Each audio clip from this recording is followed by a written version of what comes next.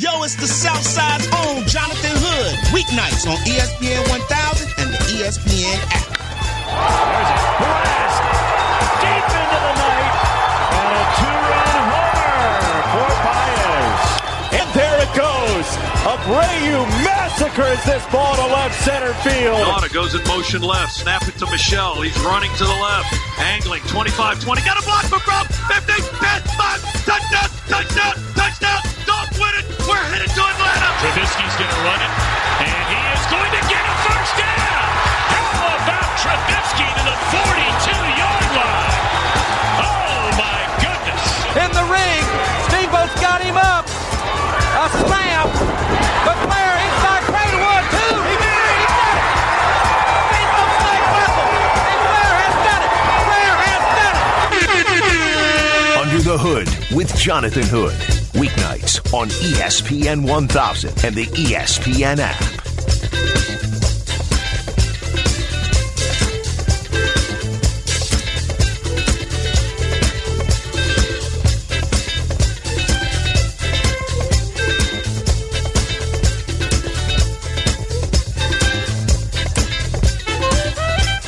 Live from Chicago, this is Under the Hood with Jonathan Hood on ESPN 1000 and the ESPN app. We'll open phone lines for you at 312-332-ESPN, 332-3776 the telephone number. Follow me on Twitter, twitter.com, tweetjhood. On Instagram, IGJhood as we broadcast live from our First Midwest Bank Studios. Big bank, tight, low bank. Big bank, tight, low bank. Strong, trusted, First Midwest Bank. On the program tonight, we will hear from Justin Tinsley from theundefeated.com. Even though the NCAA said, never mind about that Rich Paul rule, we still will talk about what the NCAA tried to put across as far as the quote-unquote Rich Paul rule. What did it mean? What was the NCAA trying to accomplish with that? We'll talk about that with Justin Tinsley, who wrote a terrific column on theundefeated.com. We'll talk to him coming up at the bottom of the hour here on ESPN 1000. Also, the summer of football. We celebrate the great game of football every single night at 8 o'clock. It could be something fantasy. It could be something pro. It could be something college.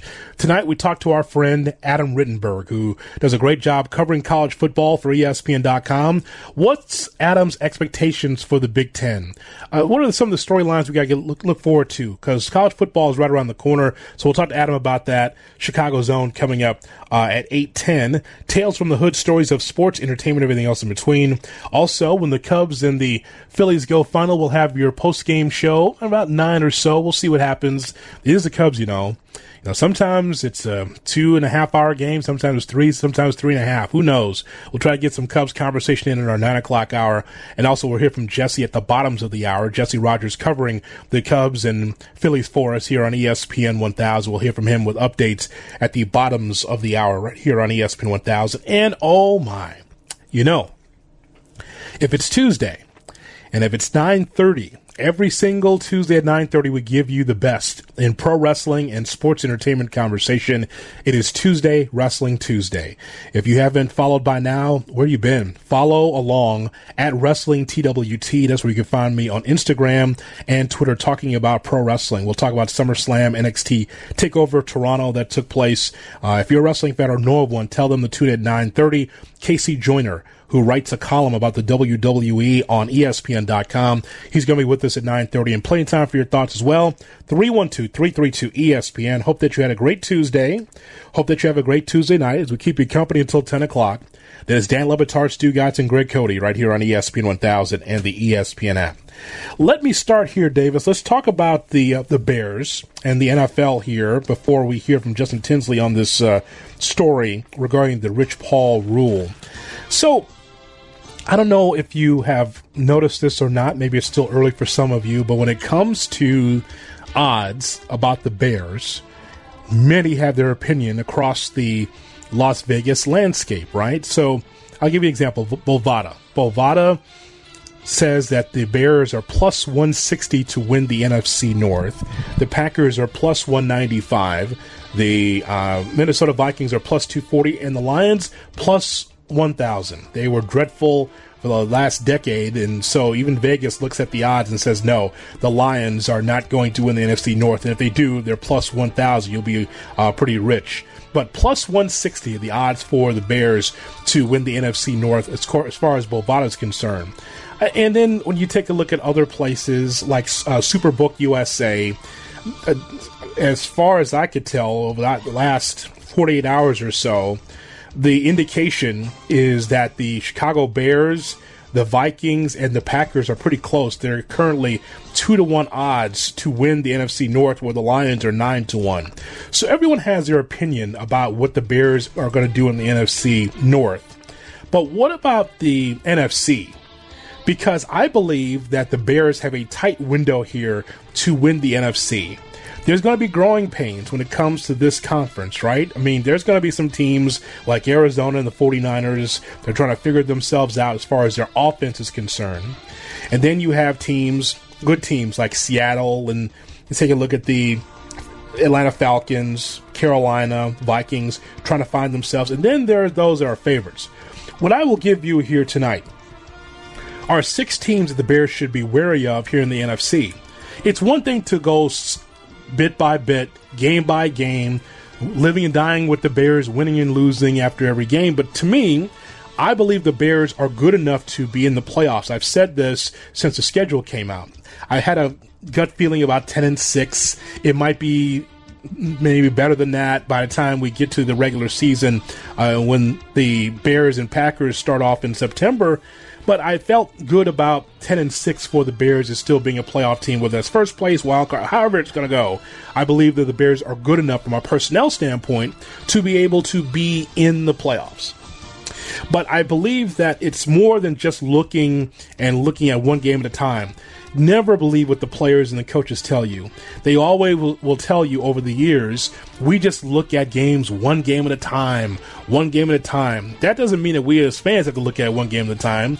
I'm confident that the Bears will make the playoffs, especially if they're blessed with good health, because the personnel tells me they're good enough. However, there's always other things you have to look at, other things in the NFC, in the conference, that you have to be wary of.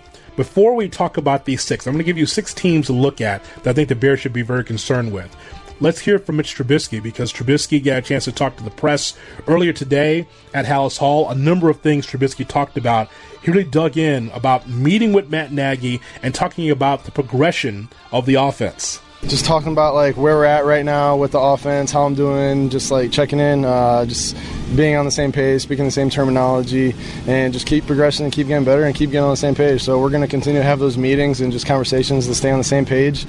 And he lets me know where I'm at and where we want to go and how we want to build this offense into what we want it to be. And where is that? Where are you in the offense? It's good. We're still progressing, getting better every day. I think we threw a lot at myself in the offense throughout training camp, and whether it's adding more new stuff or pulling back a little bit and keeping it simple, allowing the offense to play fast, allowing me to play fast, and just he just wants me to go out there and be the point guard, distribute the ball to our playmakers, and that's really all I got to do within this offense. Just stay on top of everything, continue to master it, go through it, know what I got to do within my job, and just get the ball to the playmakers. You mentioned simplifying things the other day. Sure. Has that happened yet, or is that more of a big picture thing that you needed? It's kind of a big picture thing, and especially when we get closer to game week, a lot of the more simpler stuff or the game plan stuff, it's game plan specific for who we're playing. But right now we're going against our defense, and they're doing a lot of different stuff, and so we're trying to get a lot of plays that we have, just get them reps so we're able to watch them on film, correct them, and kind of throw it against the wall and see if it's sticking or not. But we also have our bread and butters, the ones that I feel really comfortable with, the one that coach is comfortable with, the ones where we can call all the time and just go out there and roll and play fast. So you just got to find that balance, and we kind of figured that out through the training camp, and that's just something we got to talk about and stay on the same page with. Thoughts there from Mitch Trubisky when it comes to the Bears and the offense with Jonathan Hood on Under the Hood on ESPN 1000 and the ESPN app. Let's talk more about that bread and butter situation, right? This is something that Trubisky and Nagy have talked about as far as a simplified list of plays for Mitch Trubisky, the bread and butter list. Are there more plays on this bread and butter list that we heard about last year? Definitely, I would just say because we've got a lot more reps in. When it's the second year in the offense, you kind of know what you really like and what has worked from year one going into year two. So the more you rep and play, obviously, the more comfortable you get with it. And we just have a huge library, but but we definitely have our go-to plays. And I think there's more of those just because we're able to get more reps over year 1 to year 2. So we just carry those over and continue to get better at the plays. And we got a bunch of new plays that we like as well. So it's just find that balance, and it helps our offense when I'm playing fast and the receivers are playing fast and the O-line is just getting up and going, and we're just IDing the defense and playing, and everybody's on the same page. Okay, bread and butter list extended. We'll see what happens with this offense. What I told you yesterday is something I'm still holding firm on, and that is the offense has to be better for the Bears to increase their chances of getting to the Super Bowl, for them to be able to have longevity in the playoffs, because otherwise it doesn't work, right? You've got to be able to do more than what we saw offensively, and it wasn't bad. Make sure that it's underlining that point, that it wasn't bad last year, but you always want to improve every year offensively. So when I look at the Bears, to me it's a tight window to win, because you start to see young quarterbacks, you start to see young coaches, defenses being able to step to the forefront and grow as a team when you take a look at this NFC. So at the top of the list, when it comes to 6 teams I'm looking at in the NFC that the Bears should be wary of, whether they're on the schedule this year or not, that's irrelevant. What I'm looking at is who the Bears face after the 16 games. I'm not taking it one game at a time. What I'm looking at is the Bears and sizing them up versus other teams in the NFC. So when we look at the Rams of Los Angeles and we see Jared Goff, you know what happened with the Rams last year. Bears beat the Rams at Soldier Field. Great. But the Rams were the kings of the NFC last year. And so Jared Goff as a quarterback is going to continue to grow. It is surprising to me that Jared Goff is as good as he is right now, quite frankly, because I saw him in college and you saw that first year and I wasn't sure, but there was an immediate growth spurt with the combination of Sean McVay as a head coach and Jared Goff as a quarterback. A strong defense led the Rams to the Super Bowl. A strong offensive line was able to really help this Rams team get to the mountaintop, to get to the Super Bowl. McVay got to the mountaintop before Nagy. And so hats off to the Rams. Not sure if they can repeat this upcoming season because you're always looking at maybe a little bit of slippage, but I think that the Rams have the right idea. Similar to Nagy, here's McVay, smart guy, being able to lead Goff offensively, that coaching staff able to lead Goff. And then, of course, we cannot forget the running game, because the running game was special because Todd Gurley was back there running behind a really solid offensive line. So Gurley was a major factor to help Goff in that offense run. So the Rams are still a factor in the NFC. The Eagles. The question mark about the Eagles is, can Carson Wentz, their quarterback, stay healthy? An ACL in 2017, back issues in 2018. There is no Nick Foles for him to rely on as a backup. Now it's the Carson Wentz show. Is that show good enough to be able to help the Eagles? Now, I will tell you that Philadelphia, more so than the Rams, I believe the Eagles are a serious threat to win the NFC this upcoming season, because that's a championship coaching staff. They have Howie Roseman, who is one of the best VPs in football. Every time the Eagles need something, Roseman's right there with a stamp of approval and hitting the right buttons to help the Eagles find quality players to replace some of the holes on that football team. And similar to what we see with the Bears here, by getting Khalil Mack and being able to plug holes defensively and also providing weapons for Trubisky, the Eagles and Roseman do a very good job with that as we talk about the NFC and the Bears with Jonathan Hood on ESPN 1000 and the ESPN app. And there's always the Green Bay Packers, right? Aaron Rodgers is one of the best quarterbacks in the game. And the number one storyline for me when it comes to Green Bay is harmony. The harmony that has to take place between the new head coach, Matt LaFleur, and Aaron Rodgers. It's wait and see for how that's going to develop. All I know is that Aaron Rodgers has already used the phrase fake news when it comes to how the media is handling the relationship between LaFleur and Aaron Rodgers. And the whole thing is interesting when he uses the term fake news, because twice we heard Aaron Rodgers already talk about how he wants to audible, but Matt LaFleur doesn't like the audibling, so there's a problem there. Then Aaron Rodgers does not like to be able to share practice time with another team. He wants to practice against his own team, so he doesn't want to deal with that. And LaFleur says, no, I'm going to do this every year. I want other teams to come in and play us. So already there's a disconnect there. But even though Aaron Rodgers says all this stuff is not true, even though Aaron Rodgers is saying this stuff on the record, he says it's fake news.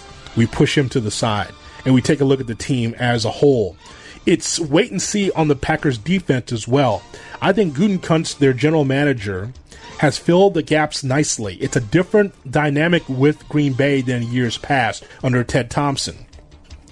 When Ted Thompson was the general manager for the Packers, the one thing that is always frustrating for us as Bears fans is that every time that they would sign someone, every time they draft someone, they'd sign that person right away, lock them in, because they always were able to be, 85, 90% on their draft picks and be able to re-sign those guys. That was kind of the Thompson philosophy.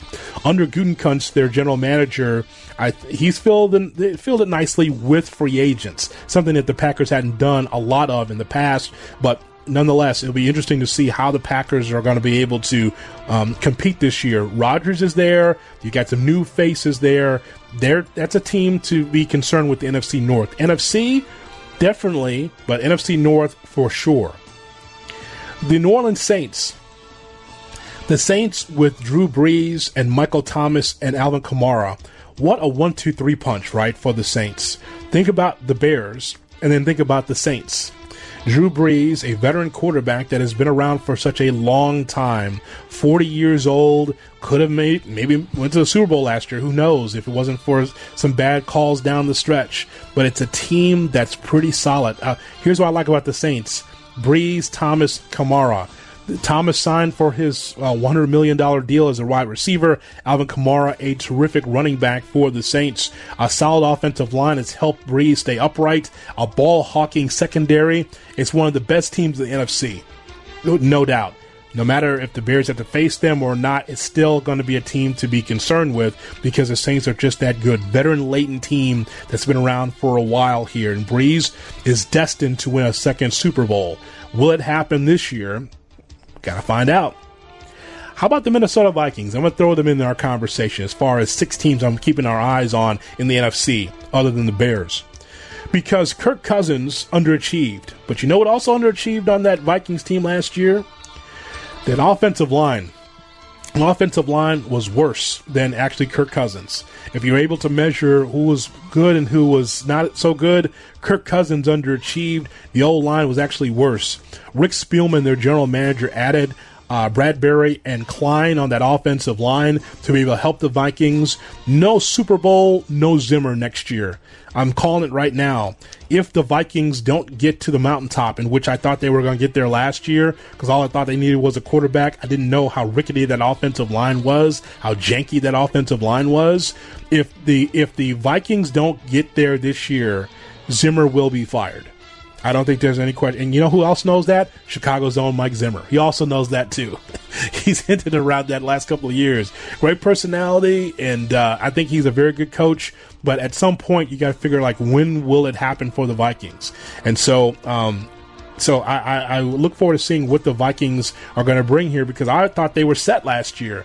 Not so set, because Cousins, guaranteed money aside, all they needed was a durable, quality quarterback, and they got that at times. But boy, down the stretch, they just really faltered and underachieved as a team. And one more in my 6-pack of teams that the Bears have to be concerned with the NFC, and that, my friends, is the Dallas Cowboys. So, the Jones family, Jerry and Stephen Jones, Jerry the owner and Stephen his son, have coined the phrase, "We have a distribution dilemma, by God." A distribution dilemma when it comes to trying to figure out, should they sign Dak Prescott, a quarterback? Should they sign wide receiver Amari Cooper? Or should they sign Zeke Elliott, their running back? The NFL is set up clearly so that way you don't have to, that you can't sign all your players unless you are someone that can be able to stretch out your budget because of the salary cap. And it's just one of these things that Adam Schefter talked to us about earlier. Schefter was talking about the Dallas Cowboys, and I'll go into what I think about the Cowboys in just a moment. But let's go back and hear from Adam Schefter, because when you look at the NFL, it's not designed for the Cowboys to keep everybody. There's so many details. It is very difficult to say that a guy turned down this or expected that. There are ongoing discussions between the two sides. The Cowboys have made it clear they want to make him a highly paid quarterback. Stephen Jones has said they've offered him $30+ million a year. They don't have a deal yet. So for whatever reason, they're struggling to get it done. They haven't found the meeting place to get this done. They want to get the Dak deal done. The issue for the Dallas Cowboys is they want to get Dak done. They want to get Amari Cooper done. They want to get Zeke Elliott done. They want to get Jalen Smith done. They want to get Byron Jones done. Travis Frederick done. That's a lot of deals. Yeah. And a lot of players. And as much as you want to keep them all, that's the way the NFL system is built. Not to keep them all. So thoughts there from Adam Schefter. And let's talk about the Dallas Cowboys, because you do have a choice, right? You got to go from the wide receiver Amari Cooper, and you think about it, Michael Thomas, the NFL's highest paid wide receiver on Wednesday, was signed last Wednesday. His deal was worth $100 million with $61 million guaranteed. Huge money. And Amari Cooper said that was a big contract. Good for him. That was his quote last Thursday. And he doesn't know if that's going to help his negotiations or help his leverage. But Dak Prescott is the quarterback for this team, and I'm sure he wants Cooper to be around. He wants Zeke to come around. But Amari Cooper, who really made a difference for the Cowboys last year. Remember how the Cowboys started the season, and now look at them now. A team that was destined for something special last year. And I really believe that Zeke and Cooper was part of that turnaround and that offensive line for the Cowboys. So Dak Prescott, keep in mind, looks at his numbers and says, you know what, I should be making $40 million, not $30 million. So he already has come out and said, you know, I want to be able to make more than what I'm making right now, because he's on his rookie deal. And then there's Zeke Elliott, still chilling in Cabo, has not come to training camp in Dallas, and you look at him and you're like, man, Todd Gurley's deal was 4 years, $60 million, and I'm sure that Zeke Elliott says, well, I'm one of the reasons why the offense works. How come you won't pay me? And that's a whole different kettle of fish when you think about the running back in the NFL in 2019. Is Zeke Elliott worth a ton of money on the same level as Todd Gurley or others at the running back position in 2019 when it's about receiving and when it's about other things offensively? But the point is of this team is that the Cowboys are ready to win now. And so it's about signing the quality players, maybe two of them, maybe one of them, but I believe it starts with the quarterback, because we've never seen as many terrific quarterbacks as we've seen right now in the NFL. Dak Prescott's one of them. Dak Prescott and Mitch Trubisky, I think, have some similarities, but I think Dak might have a leg up. But without Zeke Elliott, is he a guy that can get down the field, can be able to pass the football? Is he someone that can be able to be a prolific passer for the Cowboys? Difference maker with Amari Cooper? I have no idea. But that's what you look at. Those are the 6 teams we're looking at. It's one thing to look at the Bears and say, can the Bears win this week? Yes, maybe, no. Can the Bears win in week 2? Yes, maybe, no. It's more than that. If you think the Bears are a playoff team, your focus is, can they beat some of the quality teams in the NFC North? 3 things we talked about yesterday. The 3 items that people talk to you about the Bears the most. They ask you about the kicker. They ask you about Trubisky. They ask you about the defense without Vic Fangio. Those are 3 things that's talked about so much when it comes to the Bears. We talked about this yesterday.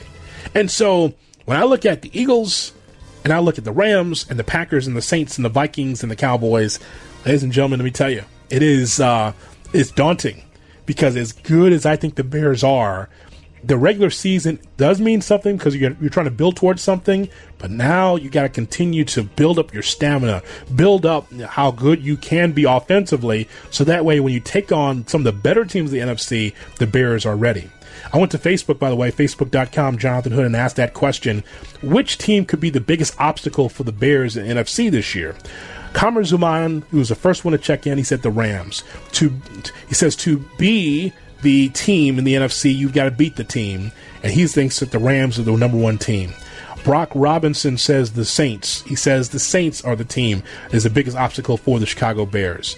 Dan says it's either these four teams. He says it's either the Falcons, it's either the Vikings, the Saints, or the Rams. It's funny, I didn't mention the Falcons. Don't know what they are from a defensive line standpoint. So, yeah, don't know what they're going to be defensively. Offensively speaking, yes. Defensively, pretty scattershot. Eduardo says, as long as Rodgers is around, I would take the Packers.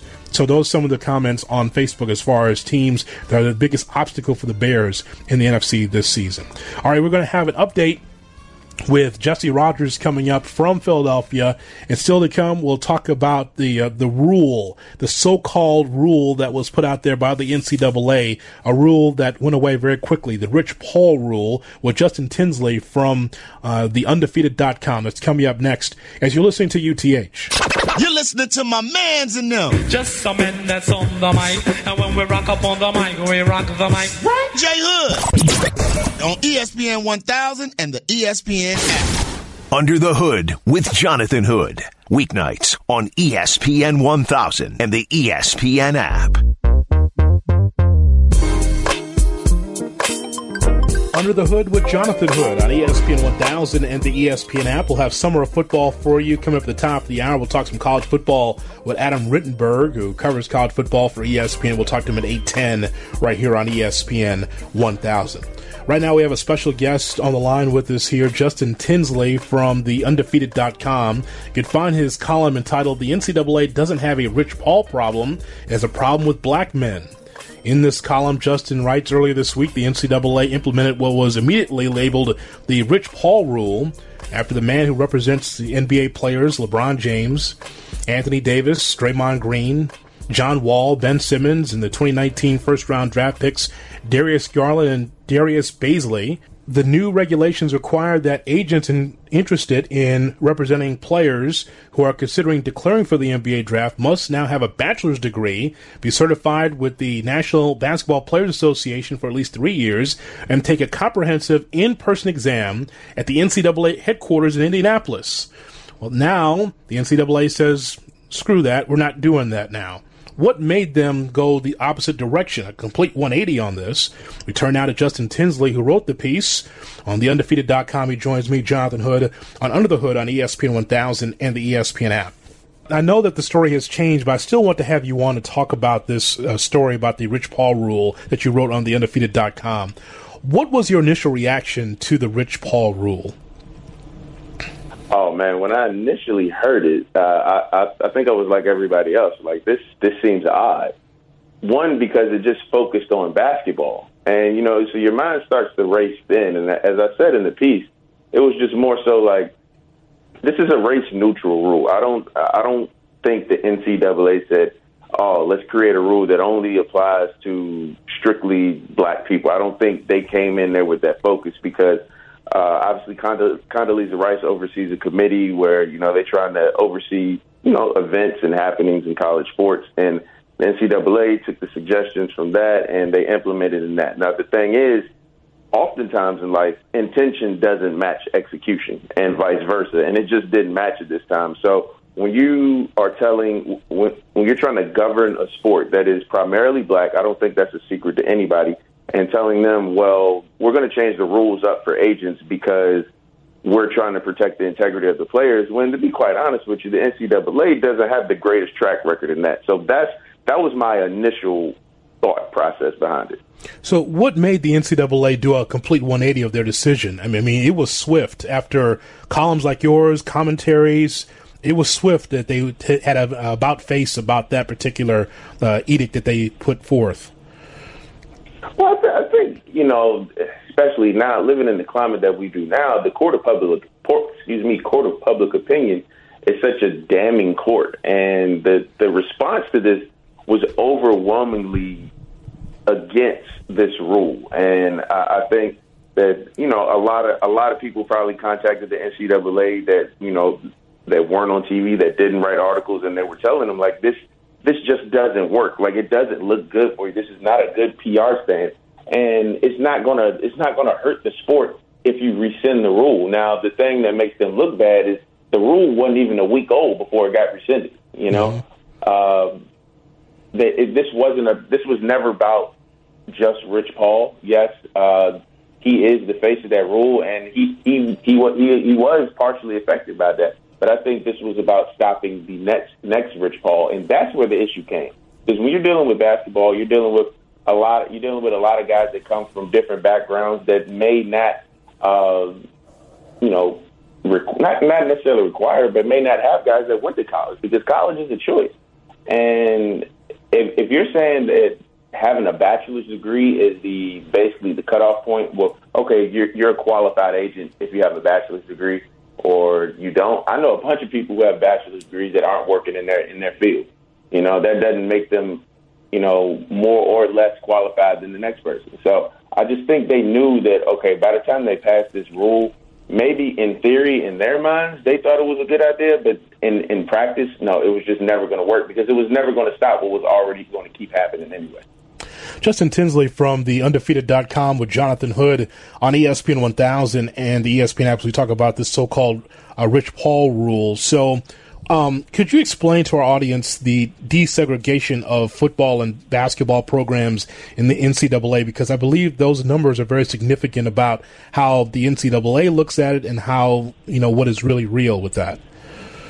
Yeah, well, look, I say in the piece, one of the worst kept secrets in all of sports is how desegregation impacted HBCUs. Because beforehand, these black players, they could only go to HBCUs and not the predominantly white institutions, at least not in the droves that they would eventually go. And once that barrier was broken down and black athletes, men and women, started to go to these predominantly white institutions, the HBCUs were kind of left on the back burner. This is because HBCUs have been chronically underfunded in comparison to their bigger, more nationally televised counterparts. Mm-hmm. And when you think about it, especially in the era before the internet, if you're trying to go professional in a sport, you want to go to the biggest school that you could possibly go, because they're going to be on TV, they're going to get the most marketing, X, Y, and Z. And now HBCUs could never compete with that. So they were placed behind an 8 ball that they can't move, because there's no way, Grambling is ever going to get the funding that Ohio State or Alabama does. It's just not going to happen, at least not in my lifetime. So how are they supposed to compete with these bigger schools? And so when you look at USC, the University of Southern California, published a really interesting report in 2018. Sean Harper published it as to where, black male student athletes make up 2.4% of the Power 5 conferences. And for anybody not to know, that's the Big 10, that's the Big 12, that's the SEC, that's the Pac-12, and the ACC. Black male student athletes make up 2.4% of the student population, but they make up 55 and 56% of the basketball and football teams. And the black male population on those teams graduate at around, I don't have my story pulled up in front of me right now, but I believe at a 56% clip, as to where compared to all other black males that aren't playing on teams that are around 64, 65%. And just the overall just graduation clip is around 76%. So when you look at this rule, it was counterproductive, because we're not emphasizing the importance of graduation for these black male student athletes, but we want to emphasize the importance of graduation for the agents that want to rep them in basketball. So, if we're going to emphasize graduation, we got to emphasize it across the board. And if we're going to emphasize this agency rule just in basketball, we got to do it across the board, but they weren't doing that. It was just for basketball. And I think that's where a lot of people saw the racial lens. And to be quite honest with you, the NCAA doesn't really have the greatest track record in that regard to buck back against it. I mean, it's as obvious as the nose on your face that the discrepancy and the bias that was going to be levied by the NCAA regarding this, Justin, because you are really looking at basketball. College hockey did not have that particular legislation put forth by the NCAA like last week. Other sports didn't have that, but basketball, yes. So it's not surprising, but it's just it is one of these things where it just really illustrates the tone deafness of the NCAA again. They have a lot of things that are wrong, but that right there told me, man, are you still living in 1960?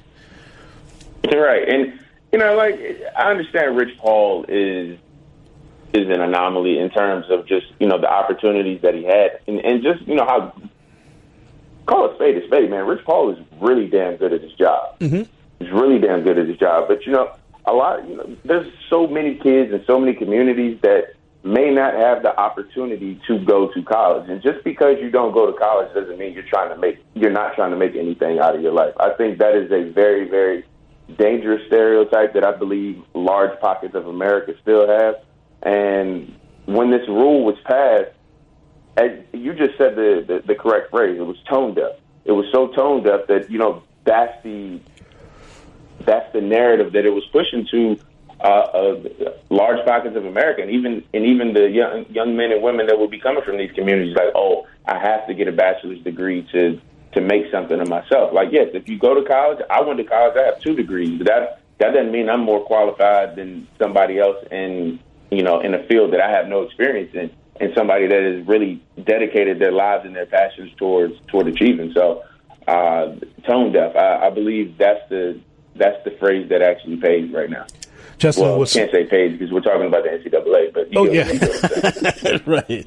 Well, Justin, it's interesting about comedy. One of the things that's interesting about comedy is there's always truth within the words of comedy, and you laid out a couple of them in your column on theundefeated.com. We asked you to go there while we have our conversation and read what Justin had to say about this story before the NCAA did a 180 on this. The Chris Rock piece, I think, is brilliant. Chris Rock explained the context for the NCAA mandate years ago, where only 10% of the population, he said, on the 2004 Never Scared, and we're 90% of the Final Four. So, so true, right? Yeah, I mean, there's so much truth in comedy, and I remember I believe I was watching that stand-up with my mom well over a decade ago, so that was 2004. It had to be, ironically, I was in college when it came out, and I remember my mom saw it, and my mom is a graduate of HBCU, South Carolina State, and, we would always talk about the discrepancies in HBCU sports and larger school sports. And that would always be one of her main gripes is like, we have all these young black men and young black women, producing at high levels at these schools, but they're pretty much an anomaly on their own campus because not many people look like them and not many people understand their stories, and they're there because they can provide a service. And my mom, that joke has always stuck out with my mom, and by proxy, it's always stuck out with me. So when this story came up and I was presented about possibly writing on this and I was pitching it, I was like, that joke just stuck out in my head because I don't know if the numbers were actually 10% and 90% like they were there, but that was beyond the point. The point was that these young black kids are being, recruited and given scholarships to these universities, but they're really giving scholarships to these universities by what they bring instead of like who they are and wanting to learn more about who they are. By the way, Justin, it'll be a separate column and a separate conversation one day that you and I will have, but with television networks like Aspire and BET and TV1 and Bounce and Revolt, there are platforms for MEAC and SWAC schools to be on live instead of being on tape delay at 12:30 when you come home from the party. Like, oh, there's daylight. This game must be tape delayed. It sucks. It does, because here we are in 2019, and I'm going through the same things I saw 20 years ago, looking for. Because here's the thing: in the draft, you will find an HBCU player. It'll be late in the draft, but the point is that it could be those players could be shown and elevated higher in the NFL draft if more people saw them, if they had more acclaim in columns. And when it's tape delayed at 12:30 at night, it's hard for people to really latch on to some of these teams and these stories. So there's plenty of networks to go around that should show these things live, but that it hasn't happened yet.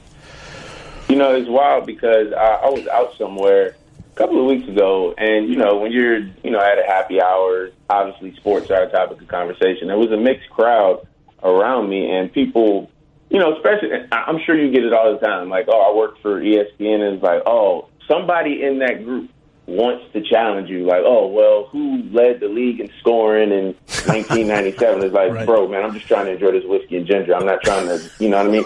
You're a teacher. I don't ask you about your IEP plans. You know what I mean? But so the guy kept asking me questions, and so I asked him for full transparency. He was a white guy, and I asked him, like, so who was the last HBCU quarterback drafted in the first round of the NFL draft? Right. And I was like, if you get this right, I will buy you the next 4 rounds of drinks. And you can't Google it, of course. Of course, I didn't have to buy it for him because he didn't know it. And I don't think a lot of people know it. The last HBCU quarterback drafted in the first round, to my knowledge, if I'm wrong, then I got to buy somebody else for a round. It's Steve McNair. Correct. In 1995. Yep. And a lot of people don't know Steve McNair in his 1994 season, man, at Alcorn State. That is one of the greatest college football seasons of all time. He had damn near 6,000 total yards. But a lot of people just don't know that. A lot of people think of Steve McNair, unfortunately, how his life ended. But they think about his playing career. You know, he was a co-MVP. He was a yard away from winning the Super Bowl. But a lot of people don't know how that football story, at least on a national scale, started. And I think if Alcorn State had a fourth of the opportunity to market itself and be on TV like any other of these big SEC schools, the narrative would be totally different. But it's never been like that, and I don't know when it'll change. Justin, the last thing I have for you, and I appreciate your time. Does Rich Paul scare sports figures and significant capital and power, in your view? Oh, absolutely. Absolutely. He scares them. He scares them because, one, of who he stands beside, of course, being LeBron James. And LeBron James is the most powerful basketball player we've ever seen. I'm not saying he is the GOAT. I think he is, but I'm not saying he's the GOAT in terms of a wide-scale opinion, but he is the most powerful basketball player we've ever seen. But he also scares a lot of people because he's unconventional. Again, he doesn't have the bachelor's degree. He doesn't come from the big business school. He was selling jerseys, and he and LeBron linked up, and obviously the story is what it is now. But the dude is a hustler. The dude will put himself in rooms and communities where a lot of these other guys can't go to. And to be quite honest with you, he scares people because he's young, he's black, he's successful, and he's confident. And his work speaks for itself. Because you could probably think of 50 words you probably ever heard Rich Paul speak. And that's if you haven't watched the ESPN Plus series on the Four Horsemen crew.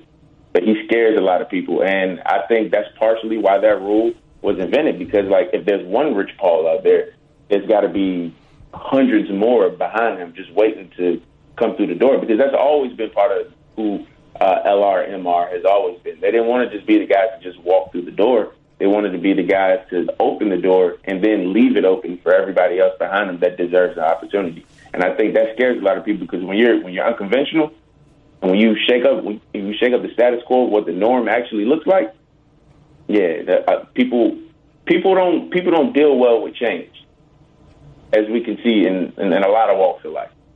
So, and it's just one of them. Justin, as always, I appreciate your insight. We saw that column, and we had to have you on to talk about it, even though the NCAA said, well, maybe this is not a good idea. It's the idea that they revealed themselves and thinking that this was a good idea. This is why we had you on to talk about it, so I'm glad you spent some time. Hey, thank you for always having me on, man. I look forward to seeing you in D.C. next summer. Absolutely. You certainly will. Justin Tinsley from the undefeated.com with me, Jonathan Hood. One question is next. Jonathan Hood. If you know, you know. When we all clicking like Golden State and you and your team are the motorcade. If you know, you know. On ESPN 1000. Under the Hood with Jonathan Hood. Weeknights on ESPN 1000 and the ESPN app. ESPN and the ACC bring you the ACC Network coming in 10 days, where the conference's 15 championship winning programs will call home. Irish fans get ACCN with DirecTV, Hulu, PlayStation View, and YouTube TV. Get ACCN.com to see if your provider will carry ACCN. If you don't see yours listed, contact them today and demand it, especially for you Irish fans that want to find out what's going on in the ACC. Find out if ACCN is in your area. So some people just don't have time for like a full interview because they're busy. We're on weeknights. But sometimes they just have time for one question. You guys lose this game or did the Jazz win this one? Time for one question. What? With Jonathan Hood. Bro, what are you talking about, man? Number one. Just one question. Oh, there's one more thing. On ESPN 1000. Indeed, it is time for one question. Jonathan Hood on ESPN 1000 and the ESPN app will have summer football coming up after Sports Center. We'll talk some college football with Adam Rittenberg. If you're a college football fan of Nova, and tell him to check in because we'll review the upcoming college football season. So, for one question, I said, Davis, go through your phone. Go through the B's, go through the C's, go through the A's. And I looked over on his phone. I said, stop right there.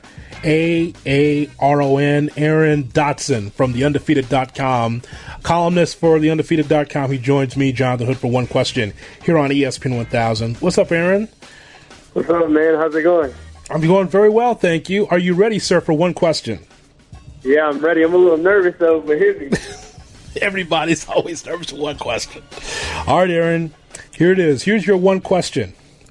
What is the Mount Rushmore of shoes that you would wear all time in pickup basketball games?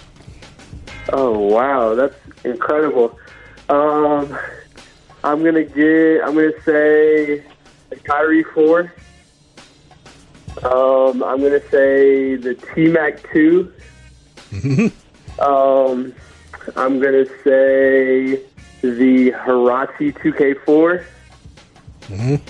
And I will say the Zoom Freak 1, Giannis's new shoe. You know, Tinsley told me to ask you. Justin Tinsley was just on the program. He told me to trap you with that question.